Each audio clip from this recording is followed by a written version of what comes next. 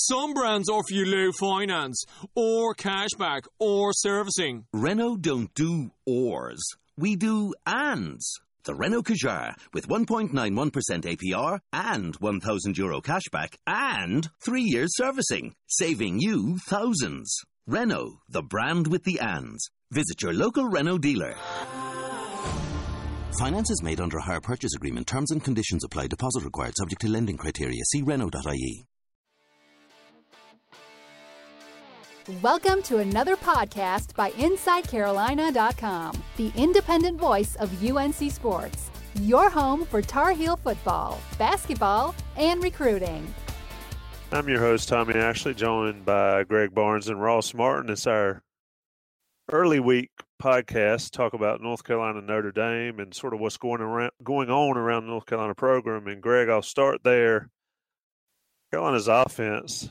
We talked for years that the one thing we'd never worry about is Larry Fedora's offense, and that's another thing we were wrong about, it looks like, at least thus far this season.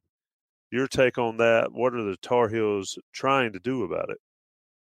Yeah, that's a great point, Tom. I mean, if you look at kind of how things have played out, North Carolina, they live on this idea of short passes, long gains. That's how they get all these explosive plays.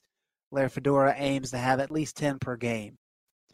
Of course, in 2015 and even last year, they were hitting above that. But last 2 weeks against Duke and Georgia Tech, two teams that have decent defenses, probably good defenses, but not elite, not Clemson, Virginia Tech, Miami caliber defenses. North Carolina has only had 14 total, and only a handful of those have gone for more than 20 yards. And then to compound that issue, you look at what they've done on third down, one of the worst teams in the country in third down conversion rate. And Larry Fedora aims for about 48% there. And all of his teams that he's coached since that 2008 Southern Miss team have hit on above 41%. And this team is down closer to 30%, which is not getting it done. The last 2 weeks, they've had 11 3-and-outs in 23 offensive possessions. So all those things wrapped together kind of tell you, hey, this offense is not operating like a standard Larry Fedora offense. And we can kind of get into the reasons why. We know injuries play a role, but if you look at the offensive line, I mean, they've got 4 seniors with significant starting experience playing.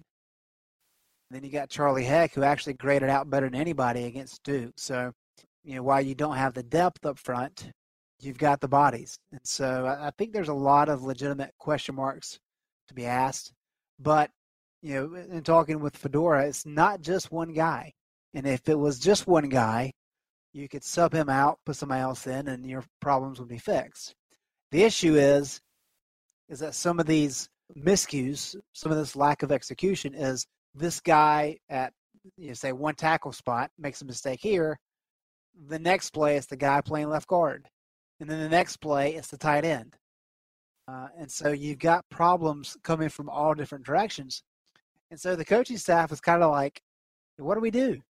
And Fedora has been adamant, really the last week, but especially the last couple of days, saying, look, when you get to this situation where all these different guys are the ones that are making the mistakes, it comes back on the coaches. And the coaches have to take that responsibility, and they have to fix that issue. How do you fix it? Well, you pare down the offense to some extent. Chris Kapilovic told us on Tuesday night the offense is pared down maybe 60%, which is significant. But at the same time, the lowest common denominator still has to be effective enough against ACC teams to score points.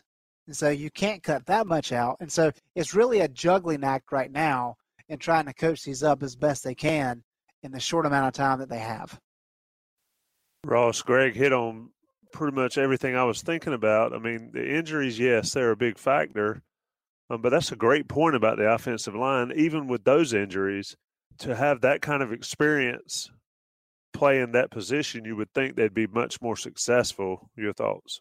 Yeah, I mean, I think it's a compound of a lot of things. You've got, these young wide receivers and young running backs. One, a timing thing could be off or a route could be run wrong, and that affects your ability to convert on certain downs and move the ball and hit on big plays. You've got a young quarterback as well. And you saw in that Georgia Tech game just a miscommunication in the backfield that led to a gain of 0 when Chaz Surratt went the wrong way or one of the running backs went the wrong way. And so it's not just one thing, and you can blame injuries all you want. I mean, that's a valid excuse at this point. I know Fedora and the staff don't want to use that as an excuse, but it's a clearly valid one. And so when you add those, which forces these inexperienced players, you already knew you're going to have a young running backs and a young quarterback.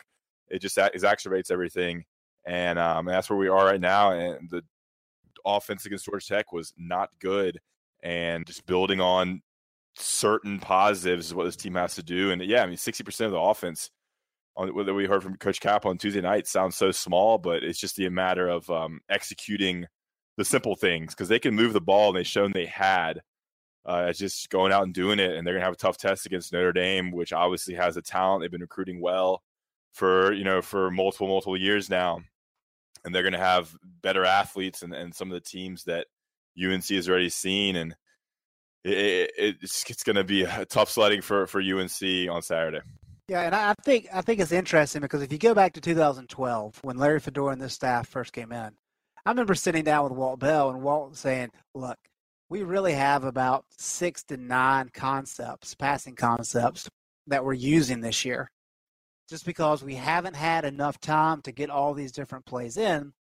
And so they were running very basic stuff. I mean, you go out and you practice 6 to 9 concepts. You can do that an awful lot and get pretty good at it quickly. So the difference, of course, being that back then you had 8 NFL players on that offense. And so when you've got elite guys like that, like an Ebron and a Gio Bernard and a Brent Renner and all those guys up front, you can be very simple. And so it's now a matter of, okay, we don't have near that talent available. So we want to pare things back, but you also have to get creative enough to give these guys that maybe aren't as talented as that 2012 crew or the group that you had last year even, for them to be successful. And that's one thing that I asked Cap this week was, how do you kind of balance that out? How do you, when you know you need explosive plays to make things easier, but you also may be limited in your ability to have explosive plays, which therefore puts a lot of pressure on your guys to execute for numerous plays in a row, which we know that's not been happening. What's kind of the balance there? Well, yeah, and to add to that, I mean, I think you're right. The talent is not there. I mean, you said 8 players that had NFL talent on that 2014 team or whatever. I mean, this team on the offense, I don't think there's any NFL talent right now. Maybe Charlie Heck in 3 years could be a draft pick. Maybe Cam Dillard after this year. But other than that, none of these skill players have NFL written on them. I mean, maybe Michael Carter in 2-3 years. But other than that, I mean, it's just not – it's not elite or even close to elite talent right now on the offensive side of the ball. And that certainly affects things. Yeah, I mean, that's the ultimate jam they're in. And Greg, you hit on it. So did Cap offer any suggestion as how do you pare it down, but still, I'll say this about the Georgia Tech game, and it's probably going to be this way here on out. I didn't think they were very creative against Georgia Tech. They just couldn't do it, or they weren't. So, Greg, how do you get creative given everything we've already talked about? Well, what they were hoping to do against Georgia Tech is because we know of the passing issues. We saw why Brandon Harris is not playing. He's had 3 picks this year, and each of those interceptions has been because he did not see the underneath linebacker. That's not going to get it done over the middle. And then Chaz Surratt has a little bit of issue throwing over the middle. We know he makes some good throws, but there are times when there's just so much congestion in the middle that you have to have a really big arm, and you have to be pinpoint in your accuracy. And that's a little much for a redshirt freshman of his caliber to handle right now. That doesn't mean he can't get better at it, but that's just a lot to ask of a kid. So what they did against Georgia Tech is they relied on attacking the perimeter. And so what you saw is a lot of outside zone reads. You saw a lot of passes to the boundary. And Georgia Tech was able to snuff it out. And I think that's kind of the tough thing for this team, because one of the things that we have not seen a whole lot of this year, screen passes. And the reason why is because teams are willing to challenge Chaz Surratt to throw the ball down the field. And so we're seeing a ton of press coverage. And when you have press coverage on the boundaries, that really eliminates that screen pass as an option. So we've seen a little bit of it. But I think what you're going to have to be able to see is the offensive line has to do a better job protecting. They have to do a better job in running the ball. And I think everything kind of starts there. And talking with R.J. Prince, I asked him, I said, look, you got all these seniors up front. Why is this not working better? Why is UNC not able to run the ball? And he said it's not really a chemistry thing, because these guys have played a lot together. But it's more communication. And so on one side, they may have one call, but the guys on the other side aren't getting it. That seems very rudimentary, especially for a bunch of experienced linemen. But that's kind of what's taking place. So they got to clean that up. And then if they can run the ball more effectively, then you can start incorporating some jet sweeps. You can start moving the ball both in the perimeter and with some inside zone reads. I do think Chaz Surratt's going to have to be a critical part of the run game. He pretty much carried the load for him against Duke. So that's going to have to be increased. And then all of a sudden, if you can open up the run game a little bit, then all of a sudden teams have to start defending the run more, which gives you more one-on-one options down the field. We know that Anthony Ratliff-Williams can thrive in those types of situations. Some of these other guys have to prove they can do it as well. And then you start to see things start to move. But if you can't run the ball and you have a quarterback that teams are daring to throw down the field, you're not going to have a lot of success. I think Jordan Brown did some nice things against Georgia Tech, and obviously Fedora said he's kind of the main back now, and we saw that on Saturday. He's done some good things on getting to the edge. Obviously, the running game's not where it needs to be, but I guess that's kind of encouraging for UNC to kind of have that main guy they can count on, because he does become a multiple dimensional option when he can catch the ball in the backfield and kind of get the ball out quick to him on different types of essentially running plays that get to the edge. But I think that's important to note that we're seeing more Brown now over Carter, and that's by design because he is healthy. I talked to Coach DeAndre Smith on Tuesday night, and he was struggling with injuries all through preseason camp and into the season. And now he's been healthy for 4 or 5 weeks, so he's been able to get the majority of the reps and really benefit from those. So that's just another note about the offense and where it was, maybe where it can go. Ross, why do you think Brandon Fritz hadn't been a huge part of the offense for Chaz Surratt? I mean, he's a guy that had some success getting open for Trubisky. Now, very different quarterbacks, but Fritz just really hadn't been a big part of anything this year. I believe he's got, 12 catches in 4 games. Not much going on there. Why do you think that is? That's a great question, and probably better suited for the offensive coordinator. But I don't know. Man, you would think that a big option like him, usually when you have a young quarterback or a quarterback who's not as familiar with the system, that checking it down to a tight end across the middle or one of those options would be good. But he's had 2 touchdowns. Those came in 1 game, 12 catches, 85 yards. And with Carl Tucker out, you would think he'd be the number 1 guy, but we didn't see any type of really passing game against Georgia Tech. So nothing was working, and credit to Georgia Tech for locking them down. But, with his size, his speed, and what he can do with the ball, you would think they'd reach 2 more. And I don't have the football acumen to kind of break that down as to why they aren't getting the ball. I think he's right, though. I think it's a question of the offensive coordinator and Larry Fedora, just because I would assume that using a redshirt freshman, you're not giving him a full field progression. And what I mean by that is what Larry Fedora has always done is we talk about RPOs, right? Where you pair RPOs with passing concepts. And typically what will happen is in a pre-snap read, the quarterback is looking to his right side where there's 2 passing routes run together, and he looks to his left side and there's 2 passing routes run together. He looks for certain keys, he makes reads off the defense, and he says, okay, I'm going here to the right, or I'm going here to the left. And it seems very basic, but that's how he's always done things. Now, when you have a guy like Mitch Trubisky, who is an NFL-level quarterback, you open up the whole field and you say, have at it, work through your progressions 1, 2, 3, 4, 5, then it's not a big deal. But for most of these quarterbacks, it's like, all right, you're picking the right side. That's your pre-snap read. Outside in. 1, 2. If those guys aren't there, you drop down to your third option, which is typically your running back. And in some of those situations, the tight end's not in play.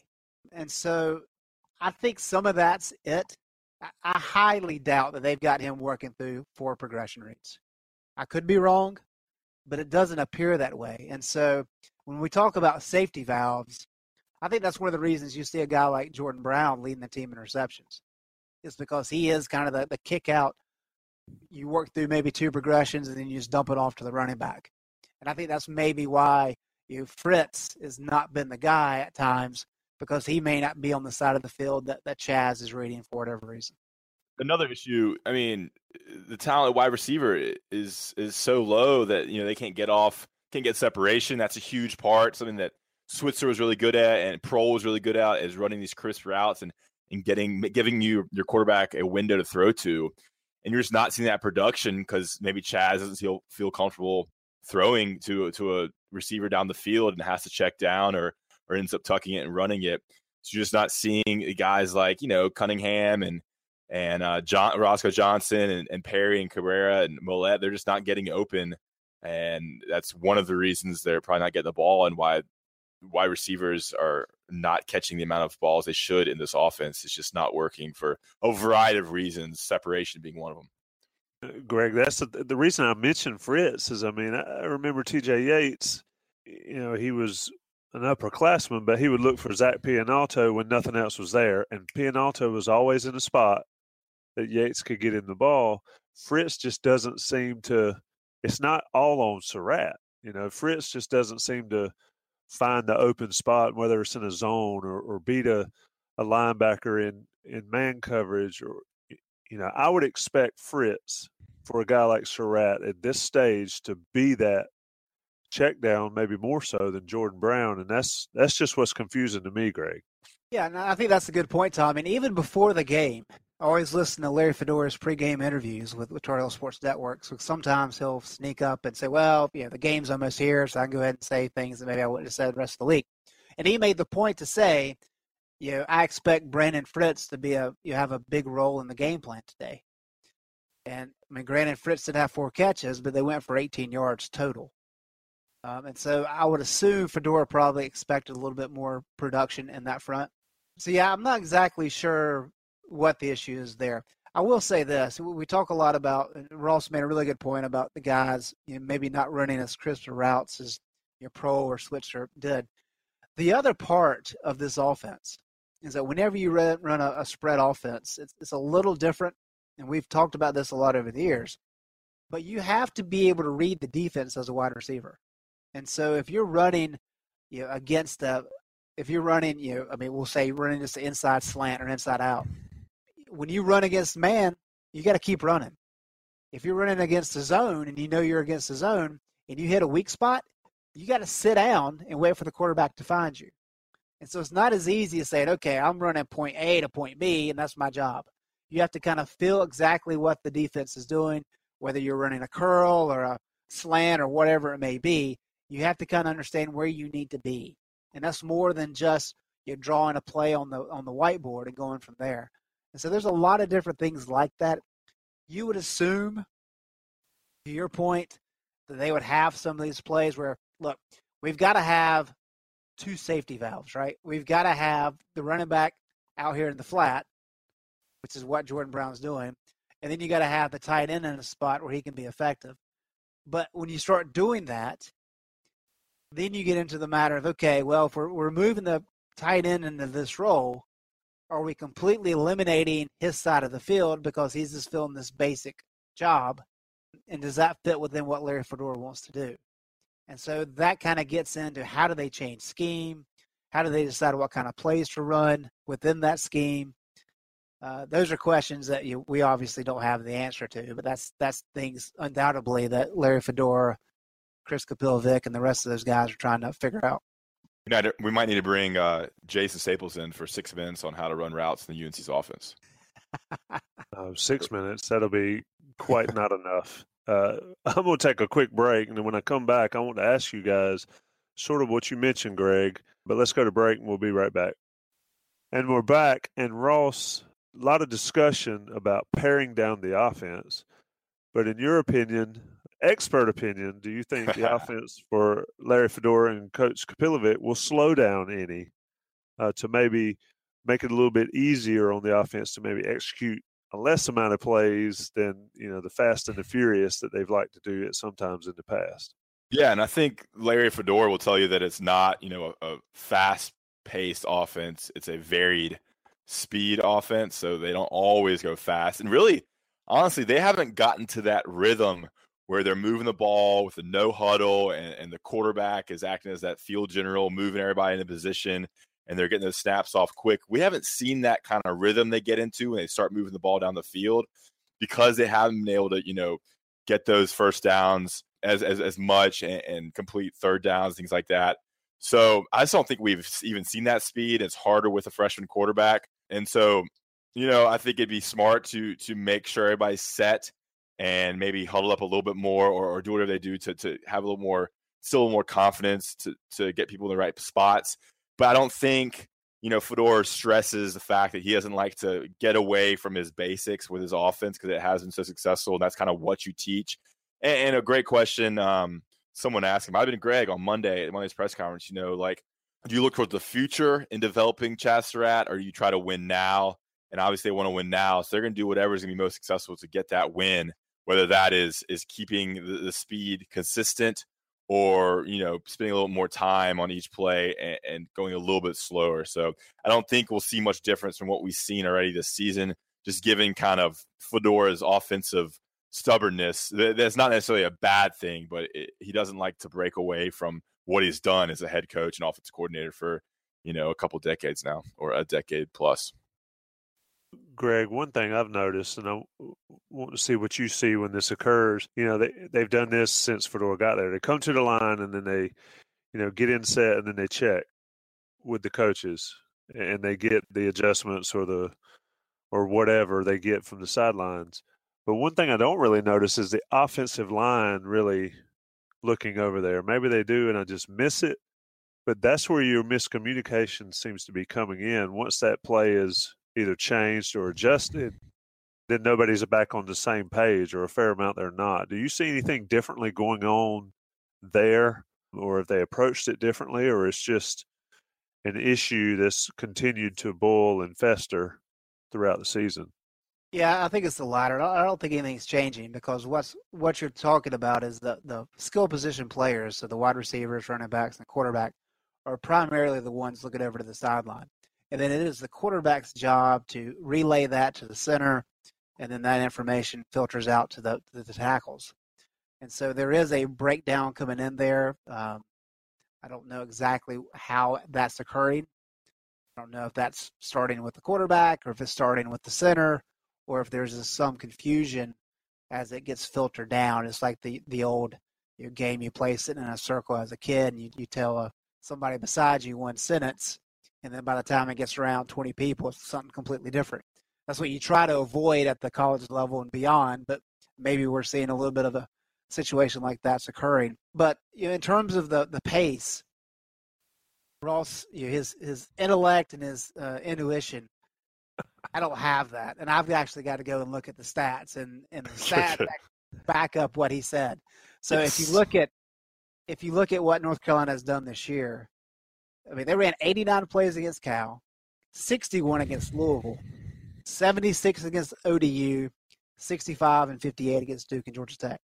And if you look at the first downs, there is a significant difference. They ran 89 plays against Cal. They had 28 first downs. They ran 58 plays against Georgia Tech. They had 11 first downs.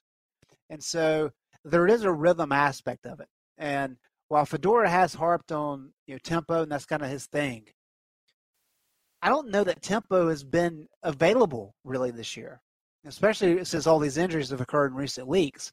And so instead of worrying so much about tempo, they're just trying to get these guys to execute plays. I mean, make this pass, pick up this first down on 3rd and 2, right? And then once you start getting these first downs, then you can start playing with tempo. But as I mentioned earlier, I mean, when half of your possessions the last 2 weeks have been 3 and outs, that really limits what you can do. And I'm sure it's a situation where, the last 2 weeks, early in games, they've really struggled to move the ball.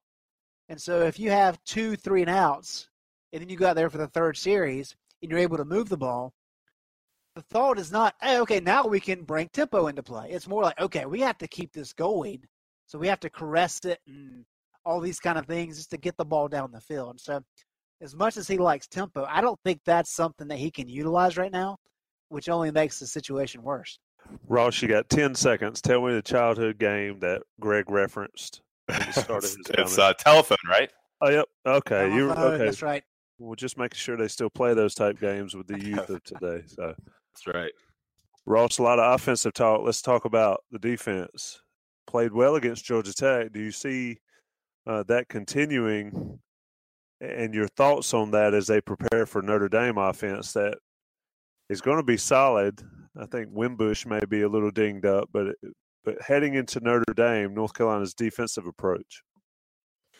Yeah, I mean, I think when you say they played well against Georgia Tech, I think they played well in the first half. And obviously that game's kind of an outlier because it's just this weird offense, obviously, and you can't use some of the same strategies that you used against Tech, against Notre Dame.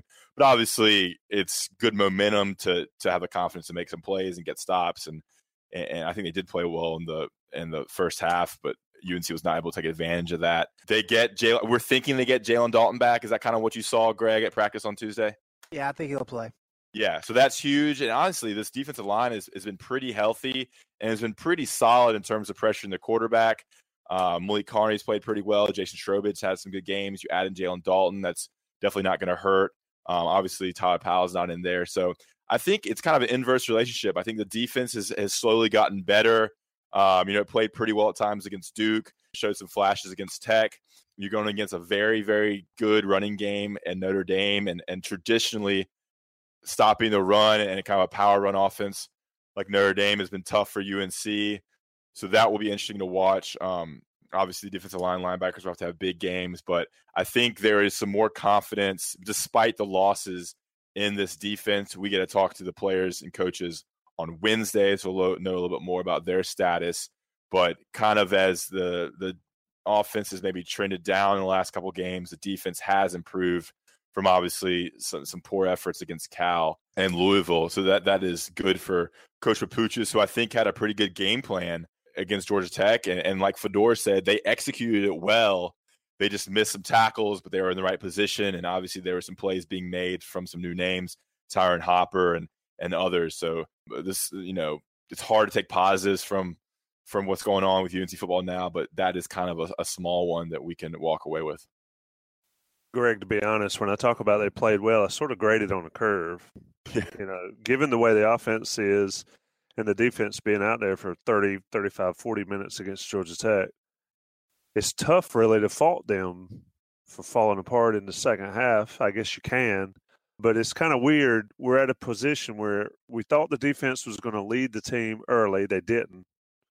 We thought the offense would come along and get better as the season progressed, and it's just been the exact opposite, Greg, as has this entire season, it seems like, thus far. Yeah, but I will say this, Tommy. I think before the season started, even before training camp started, when you took a realistic look at this, and we talked about this in the offseason, for this team really to be successful early, you had to have a good defense, and you had to be able to run the ball. And we were really thinking that's why maybe Nathan Elliott didn't get into the mix, is because he's not the kind of guy that can provide a running threat as well as Surratt or even Brandon Harris. And we're kind of getting back to that point where the defense is playing better. And for North Carolina's offense to have any kind of success, it's not going to come through the air. So you have to generate a rush somehow.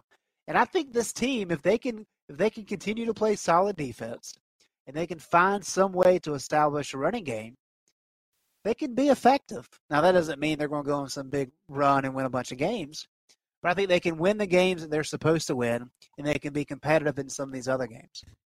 And, yeah, I mean, the Georgia Tech game on Saturday, I thought the defense played very well. And listen to Larry Fedora. Larry Fedora said that they gave up the fewest explosive plays against Georgia Tech they ever have since he's been here. Now, Georgia Tech has run up a ton of points. They went 68 one year, 43 another year. But that says something, that they were disciplined enough not to give up the explosive plays. You're going to give up chunk yards in terms of 4, 5, 6 yards to these guys. But if you can avoid the big runs, and of course, that kind of broke the back, that 61-yarder they had there in the third quarter. But I agree that was a fatigue thing sitting in. So, when you look at what Notre Dame does, they are a very good rushing team. I mean, they're averaging over 7 yards per carry. That's problematic, although they've accumulated a lot of those yards against some of the weaker teams on their schedule. They haven't had near as much success against Georgia, Michigan State. Georgia, of course, is possibly one of the best defenses in the country. In North Carolina, other than that Louisville game, really, I mean, they've been effective against the run. They gave up 3 yards per carry to Cal, 3.1 to ODU, 4.1 to Duke, and then Georgia Tech kind of got out of hand late at 6.1, but for the most part, it was less than that. So I think they have a fighting chance. As Ross said, getting Dalton back really helps because he's really your most productive defensive lineman. And I think that's the key. If you can make Notre Dame have to throw the ball, I mean, Brandon Wimbush, he's more of a runner than anything. I mean, he completed 7 of 18 passes against Miami of Ohio last weekend. He's not the guy that's going to scare you throwing the ball down the field. So if you can limit them in the run game, then you can make them maybe get a little bit uncomfortable with what they want to do.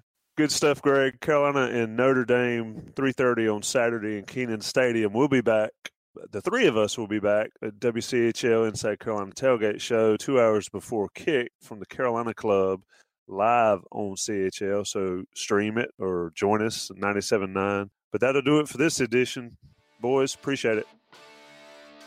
Thanks for listening to InsideCarolina.com, the independent voice of UNC Sports, your home for Tar Heel football, basketball, and recruiting.